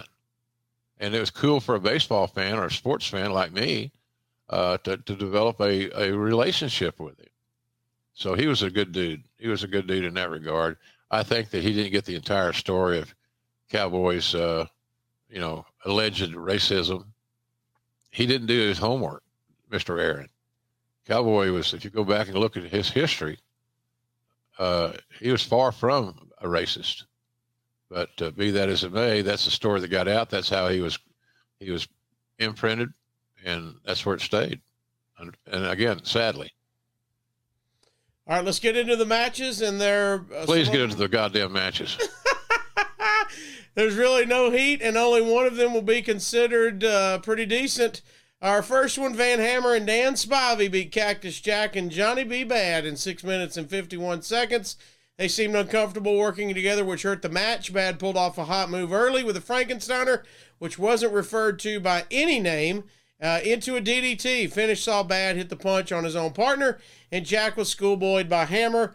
Half a star. Cactus Jack getting pinned by Van Hammer seems like a crime in retrospect, but how difficult is it for these guys to put together a match like this? Well, their styles are also different. The Right. experience levels are varying. The wrong guy won. Mick should have won the match. He had more potential, but he was easiest to get along with. I've always been a big Dan Spivey fan. Dan, the left-handed man. One of my favorite characters of all time, Waylon Mercy. That was Danny Spivey. Did a great job as Waylon Mercy. So I would have probably put Mick over, but I'm biased regarding Mick, as everybody knows. So, because again, I set my ways. Van Hammer, nice kid, good look, wasn't ready, and beating Mick Foley was not going to make him ready. Mistake on our part. You see some of these matches now in retrospect, and you say, man, if I just throw these names in, we should have a good match on our hands. This one, you just see those names, and like you said, Hammer, Spivey, Cactus Jack, Johnny B. Bad, like you said, out of the gate, we got a style clash. We've got just things that are unavoidable. It just seemed like that was hard from the get-go with those guys. Yeah, and probably not the kind of match you want to open the show with. You don't open the show with something that seems to be a little bit awkward, Right. Or less action than you would ideally want. So, but again, I just thought that the decision to put the big green rookie babyface over was ill-advised. Second match of the night, Dustin Rhodes and Big Van Vader beat Kensuke Sasaki and Barbarian in 6 minutes and 56 seconds. Barbarian was bad, and I can't recall Sasaki doing much. Finish saw Barbarian accidentally clothesline Sasaki and was schoolboyed by Rhodes for the pin. The finish looked familiar. After the match, Vader clotheslined Rhodes and left him laying. JR, was this just a lack of communication that the same finish really takes place as in 2 matches in a row? Yeah, damn right it was. You got this big booking committee of all these ex-wrestlers. What the fuck are you guys doing? Well, seriously, pay attention. Just pay attention. Your name's on it. And I don't know that guys took ownership of things as they should, but your name's on this damn thing, man. So, that's unacceptable. And I just remember that match as being one that didn't have an overwhelming amount of effort. Guys are, just was not good. So it wasn't, and it should have been better. It should have been better. I mean, on the high spot of the match is Vader clotheslining Dustin. That's it. That's what you got for me? So that's what it was. Third match of the night, Barry Windham and the great Muta beat Brian Pillman and Too Cold Scorpio in 6 minutes and 59 seconds. One of those matches that looked really interesting on paper because all four are talented wrestlers, and Windham and Pillman are going to team up later in the card. Not a lot of heat, but the work was good. It would have been nice to give them more time, but Pillman and Windham had a 20-plus later in the show, so that in that way, it was a probably good idea not for him to be out there for too long. Some very nice high spots when Pillman was either in with either of the two. Windham and Pillman chopped the hell out of each other, went in together. Scorpio did a few moves I've never seen before, including a new form of a leg drop and a somersault into the ring into a knee drop. Finish saw Windham hitting Scorpio with a high-dropping DDT. Pinned him with the moonsault. I was really surprised to see them have Scorpio do a job this early in his WCW tenure. Well, who did you want to do the job, Dave? Okay, seriously, I was really surprised. What the fuck are you surprised about? Look at it logically, or if that's something you can do, that would have been a good opening match. That match there would have got people off their seats, and I'd have gone 10 minutes with it. Simple as that. 10 minutes, give me a finish, and open the show with that. And hopefully the guys that follow that opening match will understand what their role is to be better than your predecessor. But it was buried in the third hole, and I'm not overly concerned about it being almost 7 minutes. I didn't think that was hard. And it was a tag match. So if they're going to wrestle twice or three times or whatever, and they're all single matches, you got an issue. But it's a tag match. You shouldn't have any issues going 7 or 10 minutes, quite frankly. So that would have been my opening match of the show. Sting and Steve Williams beat Jushin Liger and Eric Watts in 9 minutes and 8 seconds. The crowd, largely dead up until this point, reacted big to Sting opening against Liger, but it was a total waste of Liger, who sold the entire match and almost got no offense in. It's mind-boggling that WCW could so completely devalue such a potential attraction. Liger kept kicking out after mainly being destroyed by Williams, who sold nothing for him the entire match. Liger tagged Watts. Watts looked bad. They did give him a spot where he got Williams in the STF, but Williams made the ropes. Williams mercifully ended it by hot-shotting Watts for the pin. 1 3/4 stars. Jushin Liger, wrong place, wrong time, but teaming up with Eric Watts, this is just a miss, isn't it, JR?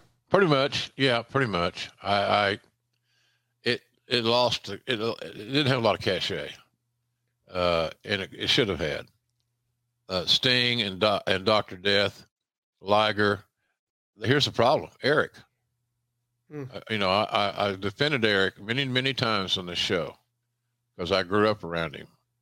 Actually, he grew up around me. I'm a little bit older than him. But I just, he was like Van Hammer. Why is he in this match being so green? We're not doing anybody else any favors. Well, I got him on TV. Bullshit. Well, he had a one spot with Doc, the STF spot. Bullshit. He shouldn't have been in the match. It didn't do him any good whatsoever. Him meaning, pronoun boy. It didn't do him any good. Him meaning Eric Watts. And I don't know what we were thinking. So Cowboy just kept trying to help his son. And his son needed the help, but he wasn't, I don't know if we were giving him the right help. Just, it was not good. Nepotism. Nepotism is at an all-time high in wrestling today. It's unbelievable. But but that isn't anything new. Another day is here, and you're ready for it. What to wear? Check. Breakfast, lunch, and dinner? Check. Planning for what's next and how to save for it? That's where Bank of America can help. For your financial to-dos, Bank of America has experts ready to help get you closer to your goals. Get started at one of our local financial centers or 24/7 in our mobile banking app. Find a location near you at bankofamerica.com/talktous. What would you like the power to do? Mobile banking requires downloading the app and is only available for select devices. Message and data rates may apply. Bank of America NA, member FDIC. Well, here's what might be new for you coming into the new year. All of our listeners might be trying to get into better shape. That's a lot of New Year's resolutions. May we suggest our friends over Athletic Greens, JR? Yeah, man. Athletic Greens is going to take care of our listeners. You might be asking yourself, what is this stuff? Well, with one delicious scoop of AG1, you're absorbing 75 high-quality vitamins, minerals, whole food source superfoods, probiotics, and adaptogens to help start your day right.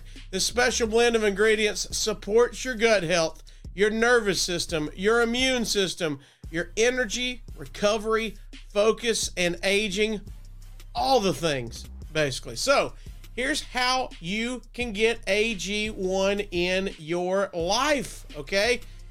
First of all, if you're worried about the price here in the new year, it costs you less than $3 a day. You're investing in your health, and it's cheaper than your cold brew habit. It's cheaper than getting all the different supplements yourself. These are going to be all in that one scoop. You don't have to have many different bottles and boxes and holders taking up all the cabinet space. It's cheaper than getting it all to there, so you're saving space and money as well. Plus, you're investing in an all-in-one nutritional insurance. That's right. If you don't have to just take our word for it, you can go online. Athletic Greens has over 7,000 five-star reviews, recommended by professional athletes, trusted by leading health experts such as Tim Ferriss and Michael Gervais. And in 2022, by the way, Athletic Greens donated over 1.2 million meals to kids in 2020. Sustainability and values are at their core, plus they like to give back. For every purchase, Athletic Greens donates to organizations helping to get nutritious food to kids in need, like we told you about, including No Kid Hungry here in the U.S. So right now, it's time to reclaim your health and arm your immune system with convenient daily nutrition. It's just one scoop in a cup of water every single day. That's it. No need for a million different pills and supplements to look out for your health. And to make it easy, Athletic Greens is going to give you free 1-year supply of immune-supporting vitamin D and 5 free travel packs with your first purchase. All you have to do, visit the website athleticgreens.com/JR. Again, that's athleticgreens.com/JR to take ownership over your health and to pick up the ultimate daily nutritional insurance. We thank Athletic Greens for sponsoring this episode. It's in the right place, but the main thing is the fact that the product works, and there's nothing more viable or important to any of us than our health. So give it a shot. Like Casio said, it's so simple. And you don't have to take a zillion products or carry them around. This is one-stop shopping, baby, and it'll make you feel better. And you'd be shocked if you knew all the names of the people, famous people, this is part of their daily ritual, because again, it works. And we like sponsors that bring their products on our show that work and help our audience. This will help you feel better, maintain strength, all kinds of positive things. So give it a shot and see if we ain't telling you the truth. Free 1-year supply of vitamin D and 5 free travel packs. Go to athleticgreens.com/JR. All right, interact with us again on social media of any of these, what you thought about any of these matches at #GrillingJR Starcade92. We're down to the 5th match. Masa Chono retained the NWA heavyweight title, making Muta submit to the STF in 14 minutes and 29 seconds. It's not as if they did anything wrong technically, but they did everything wrong in that most of the match consisted of maneuvers that mean nothing in the U.S. Chono spent most of the match working over Muta's knee on the mat, which is actually what they needed to avoid to get the match over. I can't figure out why they did the kind of match they did, because you don't have to understand that much about wrestling to know exactly the style of match they needed to avoid to get it over in the U.S.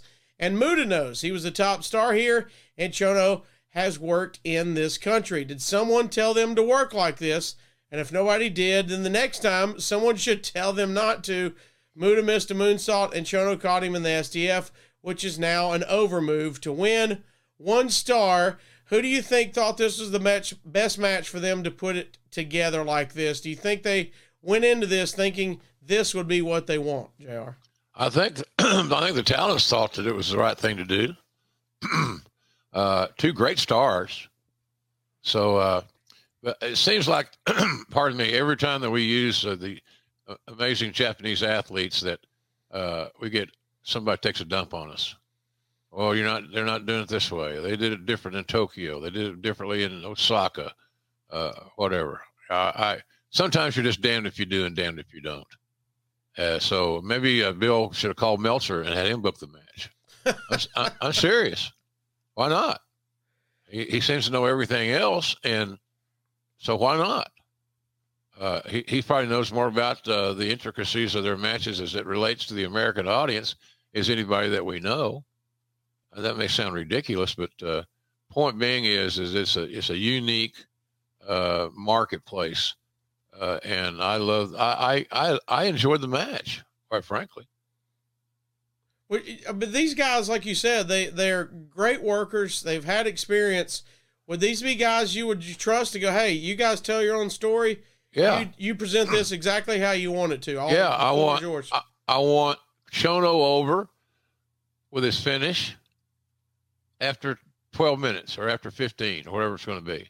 That's what you tell them. And it's simple as that. And let them do their own, let them have ownership of it, Casio. Let them put your hands on it, put your name on it, put your signature on it, and go out there and have fun. So, if those 2 guys aren't able to come up with a workable finish based on the criteria that I just mentioned, then we're all in some sort of crazy land. I don't get. That's how I would have handled it. Just, here's what we need, guys. Here's the time. Here's the finish. How you get there is completely up to you fellas. Just go out there and have fun. Missing a moonsault and then going right into the finish is not a bad concept. Looking back at it now, this is the last time the NWA title will be defended on a WCW pay-per-view. We're looking back at this as the end of an era, is it not? Yeah, pretty much. I think so. NWA's, the bodies weren't cold yet, but they were getting chilly. Was the NWA title ever the same after Rick left? Shit, no. Not in my opinion. Yeah. Not in my opinion. Flair is so married to the title that anyone else possessing it just didn't feel right to me. So I don't think it ever got to be the same. I think that the last bastion of health it had and chance to be successful was during the 89 trilogy between Flair and Steamboat. As we continue, the crowd booed heavily when it was announced that Rick Rude wasn't going to wrestle because of an injury. They announced in the building that the reason Steve Williams was replacing him was because he was the #1 contender, which drew a lot more boos as well, as the fans were smart enough to realize Williams almost never works for WCW, so how could he be the top contender? Williams wound up being something of a crowd favorite because most of the crowd booed Watts and much of the crowd booed Simmons. Was this a miss? Do you think Steve was the right person to put in this match? Man, who else would you suggest? I don't know. We didn't have a deep roster of over guys. I said that before we started this show. So we're expected to go out and have a hell of a pay-per-view with a significant injury in Rick Rude, with talent that hadn't been drawn anyway.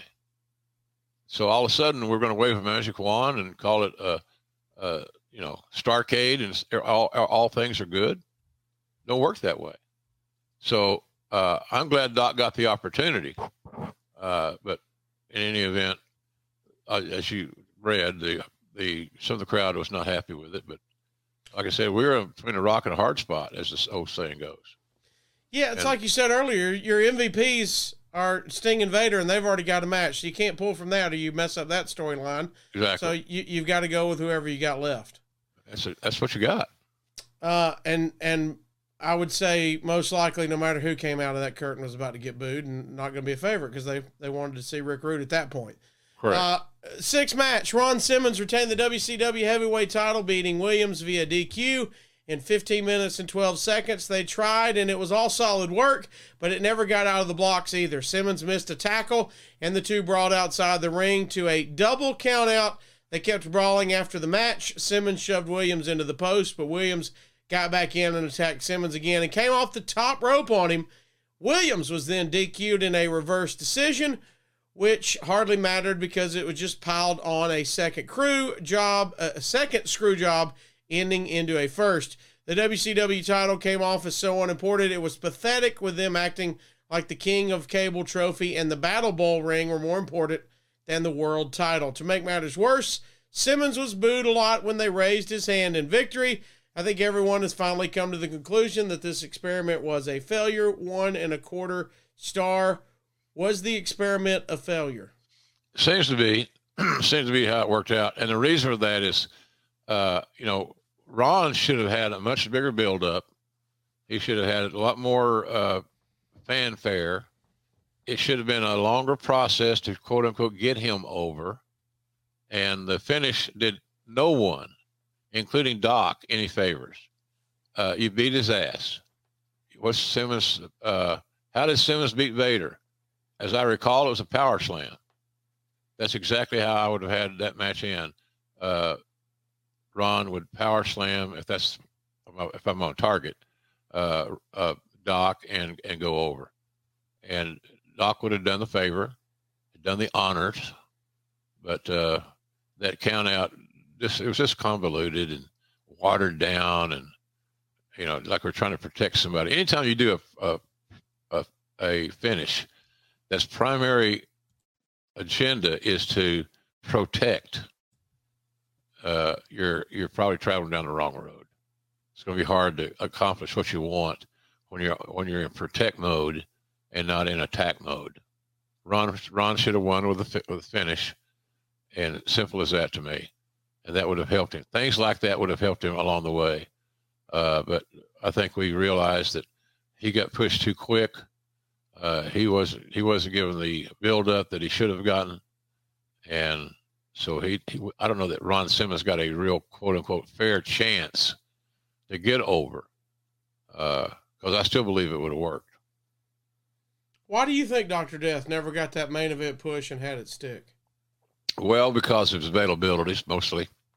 He liked going to Japan. It was home base for him. And so I think the fact that his available dates were somewhat challenging to wrap your arms around. I thought Doc, he just wasn't ready to give up the Japanese stuff. It was great money for him. And I think I'm sure he's making 10, 15, maybe even 20 grand a week there for a few days a month. And he just wasn't ready to give that up, and I don't blame him. Yeah. But I think his availability as the champion was something that we couldn't get past. Steamboat and Shane Douglas retained the WCW and NWA tag titles, beating Pillman and Wyndham in 20 minutes and 2 seconds. Good from bell to bell. Crowd was still in the doldrums from the previous matches until Douglas drop-kicked Pillman off the apron, and Pillman caught his throat on the guardrail. However, right after, Pillman drop-kicked Douglas, who was on the top rope, and took a bump on the floor, and Wyndham hit a vicious clothesline. Originally, because of the height difference, Pillman and Wyndham looked like a mismatched team, but they were excellent here. Pillman has come a long way in a short time as a heel. Wyndham may have been the best performer on the entire show in his new heel role, and Douglas took the heat for a long time with many near falls on him. It wasn't until the 16-minute mark when Steamboat tagged in. Wyndham cut him off quickly with a power slam. Steamboat then took the heat for several minutes. Finally, Steamboat and Wyndham both tagged out. It went into a four-way, and Douglas pinned Pillman with a belly-to-belly. 4.25 stars here from the Observer. Surprising to have Douglas get the win here, possibly, in my mind, but is this a match you should go out of your way to see? Everybody should go watch this. Great match on the card. This is what you envisioned the tag team being when Bill came into the company, right? Yeah, pretty much. I think so. It was a good match. Those guys worked their ass off. All were hungry. It's just a testament to how good Barry Windham is. I haven't heard much about Barry's health after suffering that heart attack here lately. All my thoughts and prayers are with him and his family. Yeah, it's a good match. If you're going to watch one off the show, that would not be a bad suggestion. Next up, Sting pinned Big Van Vader to win the King of Cable tournament in 16 minutes and 50 seconds. You couldn't ask for a better match than this. This has not only had hot moves, but it had a focused storyline to the match and was obviously well planned out. Vader looked like he's gained even more weight, yet never looked like he was blown up, and they worked a hot pace. Sting opened strong using moves like a Enzurigiri. I wish Enzurigiri. I wish I had Japanese. In Japanese, that's head kick. German suplex, and even a plancha dive out of the ring onto Vader and Harley Race, and later a DDT off the middle ropes. Sting got Vader in the Scorpion, but Vader got to the ropes. The tables turned when Sting went for a Stinger splash outside the ring. Vader moved, and Sting hit the guardrail. By this point, Vader was bleeding from the mouth. Vader had hit a big splash, but Sting kicked out. They went back and forth with big moves and near falls, with the storyline from the beginning that Sting needed to take Vader into a long match and wear him out to beat him.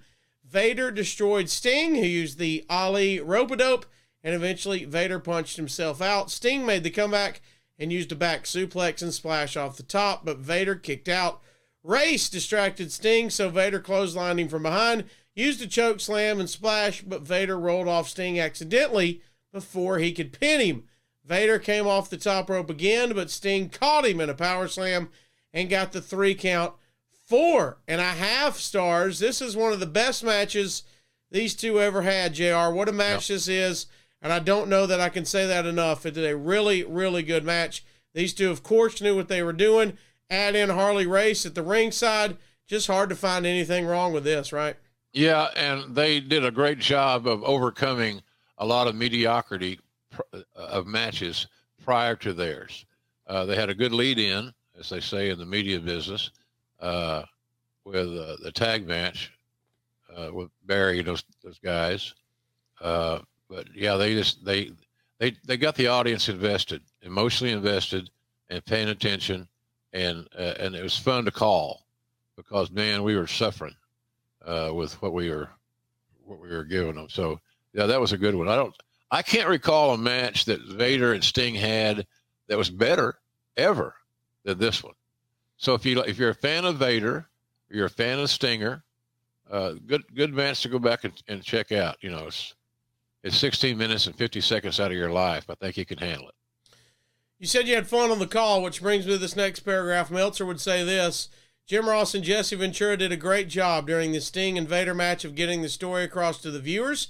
It is becoming more obvious with each big show that the two don't complement one another. Ross is into seriously calling the matches, at least on these big shows, like a sports event, wanting to talk strategy, etc. Ventura's actual color isn't particularly incisive in that regard. His strength is coming up with excellent one-liners, but Ross's serious commentary doesn't lend himself for being the setup man for one-liners. Was this a Jesse issue? Was this a your issue? Is this a regret that you two didn't work more together? I didn't change my philosophy, Casio. I call what I've been doing. So, and Jesse wanted to do what he'd been doing. And sometimes when you're looking for the comedy, it can be a blessing or a disguise.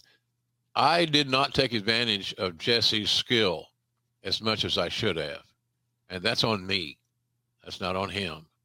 You know, and my ego got in the way of that one, quite frankly, because I knew exactly what Jesse was making and I knew exactly what I was making. And I was working like, 3 times as much and making probably half the money. So that didn't put me in a good place mentally. Right. It should have been a non-issue. And later on, as it went along, it became a non-issue because I grew up and acted like an adult. But that's kind of where that was. I just take full blame for that situation. And I say that because there's no reason that Jesse Ventura and good old JR shouldn't have been a hell of a team. And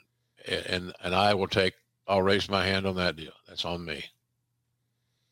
Well, in the main event, yes, if you're listening, you haven't watched it, somehow there's a plan for a battle royal to follow those last two matches we talked about, which are great.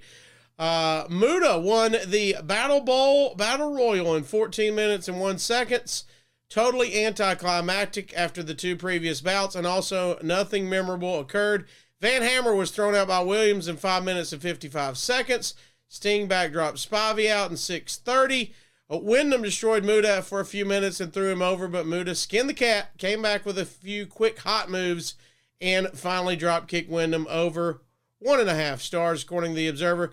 Surprising to see Muta get the win here and not Sting or Vader. Were you surprised with this decision? A little bit. Yeah, a little bit I was. It made it more compatible, I think, the fact that earlier in the night, Muta lost a match to Chono and by submission. And so that kind of took me off the trail there a little bit of it going into that last match, the battle royal. So I was a little surprised, but I wasn't disappointed. I was always a big Muta fan. I lobbied, and they got me heat with the booking committee. Again, another issue about the booking committee. The fucking booking committee's got to check their agendas and their buddies' agendas at the door. They can't make promises. They, meaning the booking committee, cannot make promises that they cannot keep. And a lot of guys are trying to take care of their friends. So I wanted at one time Muta to be the NWA champion. And that means he would have had to beat Ric Flair. And that caused issues to some degree within the committee. You know, they're all loyal to Rick. I was loyal to Rick too. But you got to get somebody, he's got to freshen up. He's got to have the opportunity to retool his game a little bit and basically create new opponents. Because at the end of the day, my plan would have always been for Flair to regain the championship after chasing Muta. And I thought that their matches would be phenomenal. New marriages, new moves, new philosophies. So, but what it's made out to be is a personal issue between Flair and me, which is total bullshit. Well, hey, JR is talking about putting the belt on Muta. And then they'll put, and I don't know what he's got against you. Nothing, you idiot. I'm trying to, look, are we drawing any money? Are we making any money? No, and all that shit. So that's where that is. And when you get those agendas, those personal agendas and those friendships that interfere with clear thinking, it causes problems like this. So I had no issue with Muta at all. I was a big Muta fan, still am. He was a hell of a hand. He was a hell of a hand for us. He learned a lot about American customs and matches from the late, great Gary Hart, who was also another phenomenal manager.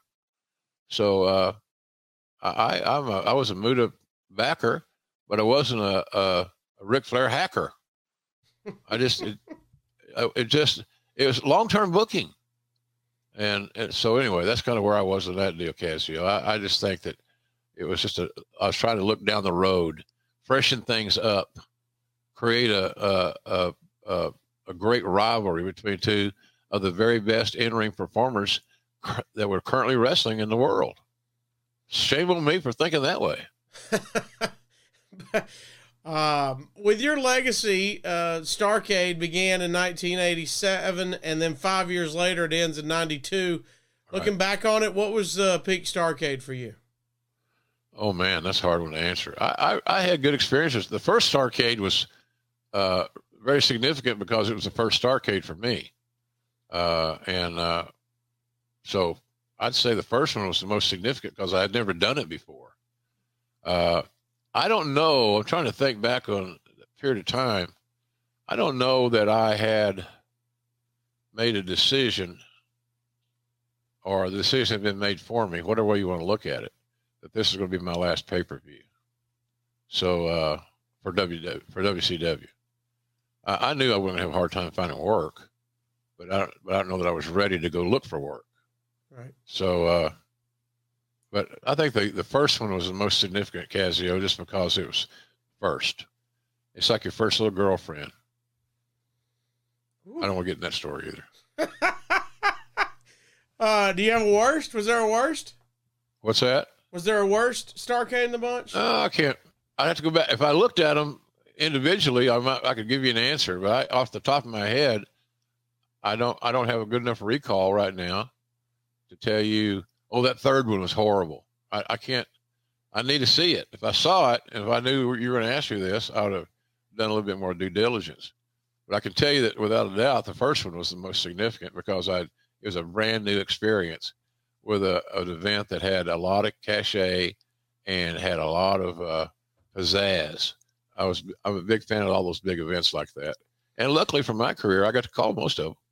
With threats to our nation waiting around every corner, adaptability is more important than ever. When conditions change without notice, quick strategic thinking is crucial. And with obstacles consistently impending, determination is essential in overcoming them. It's this willingness, decisiveness, and resilience that sets Marines apart. With our fighting spirit, we don't just fight battles, we win them. Marines are the constant our nation counts on to fight the unknown. And through adaptable problem solving, we do just that. Learn more at Marines.com. What was standard operating procedure back then? When a show like this is over, do you ever sit down with Cowboy and go over what worked and didn't work, etc.? We were in Atlanta, so I got my ass home. I drove home. We would talk on Monday. Okay.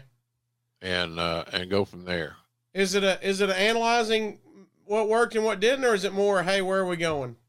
Let's keep moving forward. I think we needed to go back and bring forward what we saw on Sunday night at the pay-per-view.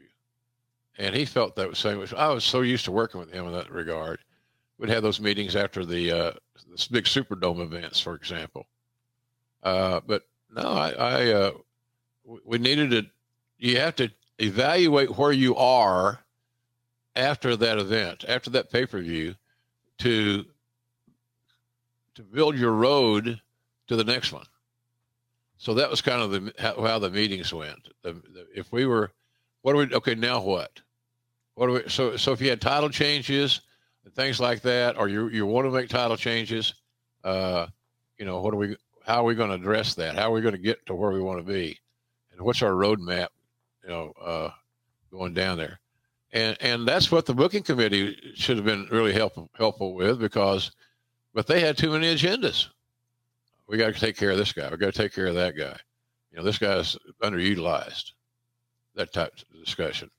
So it's just that here, Conrad, Casio, the issue is there became too many cooks in the kitchen. Mm-hmm. And all the cooks had a different recipe they thought was the recipe to win the dish of the year. And it just so happened that most of those dishes were, somewhat prejudiced. It's still the same shit. I got to get my buddy in. I promised this guy this, or I promised that guy that.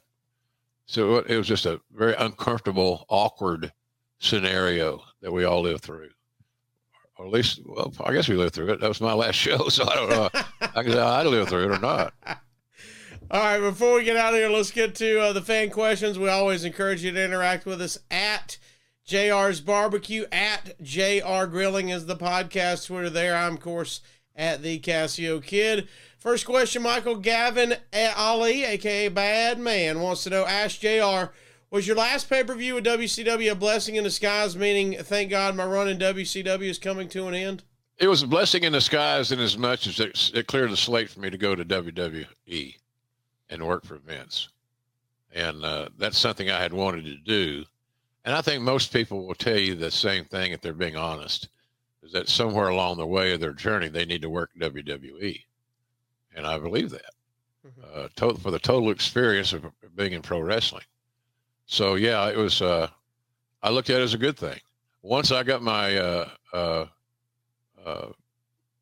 once I had my meeting with Vince in Augusta, Georgia, standing out behind the arena for 3 hours, I knew that the better days are on the way.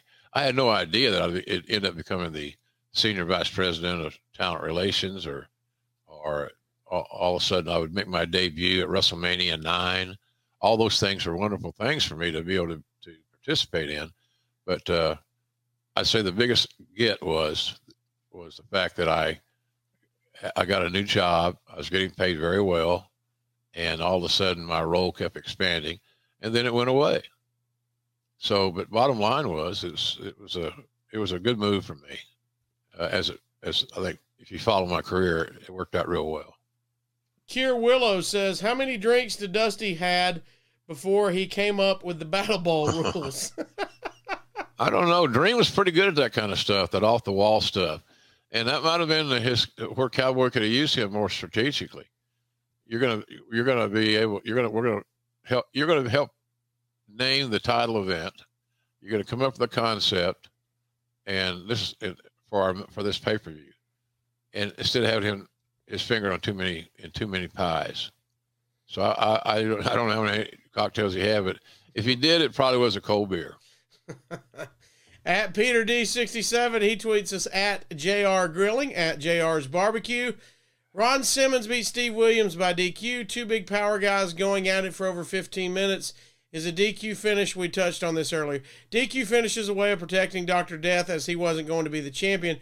If he didn't have his Japan commitments, would Dr. Death have been a brilliant champion? He might have been. Yeah, he might have been if he had a good manager like Paul Heyman, Jim Cornette, that type thing.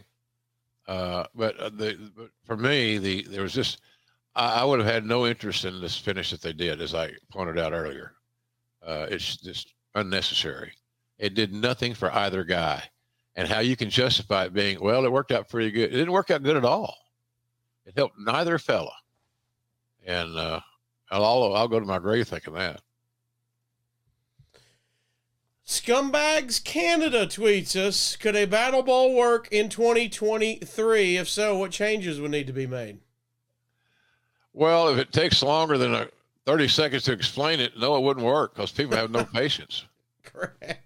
It really wouldn't. So I don't know that it would. It might, but I'm not oversold that it would.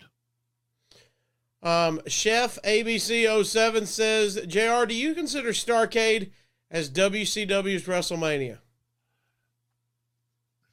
Well, I think it started out that way. Then things begin to fade. But I think in the beginning, that was a goal. It seemed to me like that was the goal in the beginning. And, when you can go in there to Greensboro, which is where Starrcade should have stayed, and taking advantage of a 20,000-seat arena that Michael Jordan played in, that's kind of where I would have headed and hung my hat. So, but I think it started out that way, Casio. I don't know that it ended that way. Joe Mama 90210 says, what was the point of the King of Cable? Make TBS happy. They're on cable, if you didn't notice. Ted was a big proponent of cable TV, made him a billionaire. So it was just tying back into Turner and giving them a hug, basically. Yambag Jones says, JR, what would you say if you heard Tony Khan was booking a Lethal Lottery Dynamite Battle Bowl? Well, I'd be interested if I was booked to work it. Which, I don't know if that's going to happen, but nonetheless, nothing. I would have no reaction. If I was assigned to work, I'd show up, I'd be prepared, and I'd do it. Or somebody else could do it. And I'm fine with either of those things. I'm sure he wouldn't. I don't know. I don't think it's a big deal. I don't look for it to happen either, but you never know with him. A wrestling historian says at Grilling JR on our ad-free show's website, was Rick Rude versus Ron Simmons going to end in a DQ as well? I don't remember, but knowing how stupid we were with finishes, it could have happened. I mean, again, who would have helped? Right. Who would it have helped? I'll wait for the answer. Hold my beer. Yeah. Alex Lacey hit us up on ad-free shows. There's a lot of talent on the 1992 Starrcade, yet there's no stories really being told. Did the lack of stories eventually hurt Starrcade 92? Absolutely. It's all about the stories. Nobody was over. The stories are hit and miss, start and stop. Just not great. And we were trying to use talent that weren't ready for the opportunity. So, yeah, so there are guys booked that didn't need to be booked. And that's hard to say. You know, they got families, they got to buy their groceries, they got to pay their mortgage, all those things that we talk about here.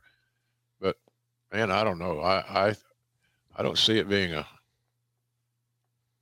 it was weird. That was a really, really strange time creatively.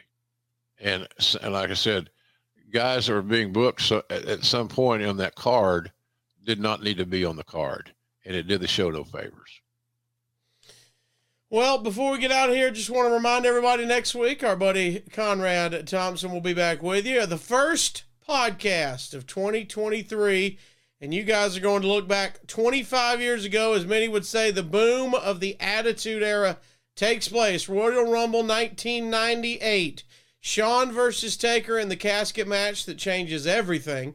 Mike Tyson, Steve Austin become the first person to win the Royal Rumble back-to-back. The three faces of Foley. Also, you guys were going to discuss the epic Lowell Mass Raw, where Shawn Michaels and Triple H took each other on for the European title.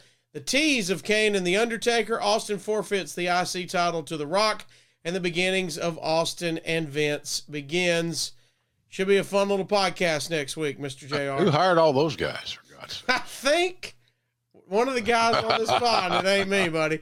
Before we get out of here, Grateful by Eric Bischoff is out. A book by him and Guy Evans. Amazon or bischoffbook.com.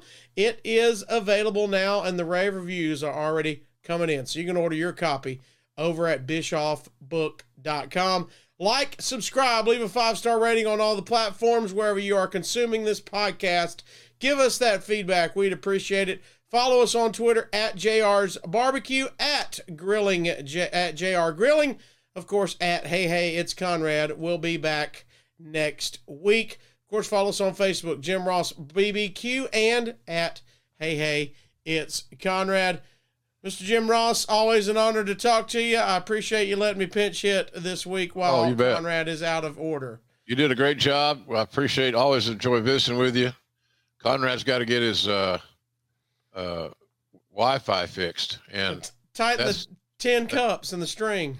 Yeah, that's hey, I understand where he's coming from. You know, I stepped off the airplane in Oklahoma City after we did our TV in San Antonio. So I go San Antonio to Dallas, Oklahoma City, and a morning flight. And I walk out of the airport to get my ride. It was 4 degrees. Woo. That's the real temp was 4. I don't know what the wind chill was, but it's well below 0.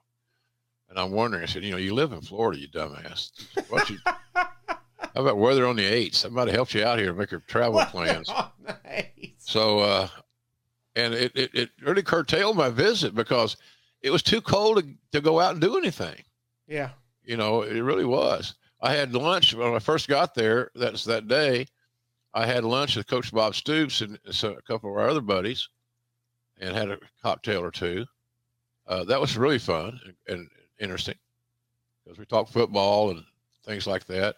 Bobby's got a condo just down the street from where I'm sitting now. So he comes out every now and then. We're still great friends. And I saw where his son's going to come back for his 6th year of eligibility. How about that? Yeah, and all the COVID stuff and all these other little things that come up. Drake Stoops, he's kind of like a Wes Welker kind of a kid. And I'm hopeful he'll help us in our game against Florida State. We shouldn't win this game, but maybe we will. And I'm driving down to Orlando with the thought that we're going to go out there and play our hearts out, play hard, and win. And so it's going to be a fun. And the weather's different than Oklahoma. It's supposed to be upper 70s. I'll take that. There you go. Fun stuff. I don't need much to keep me happy.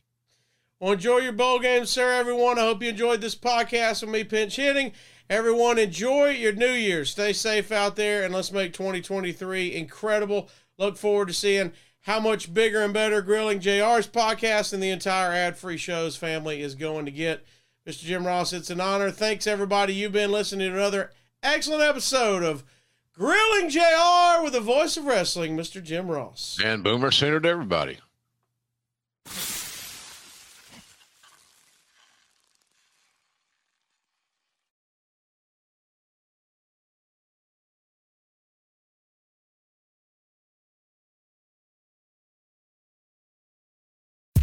John brings his skewed sense of humor. Jeff brings tips to cut strokes off your next round. Together, it's those weekend golf guys. They'll pay a lot of money to PXG and Titleist and Callaway and on and on and on, right? How many yards do you think you're going to pick up with that extra driver? I think I can get an extra 5 to 10. What if I give you 15 to 20? You pay me more. Jeff Smith teaches on a sliding scale. Those Weekend Golf Guys, the podcast, part of the Believe Network. Just search BLEAV on YouTube or wherever you listen.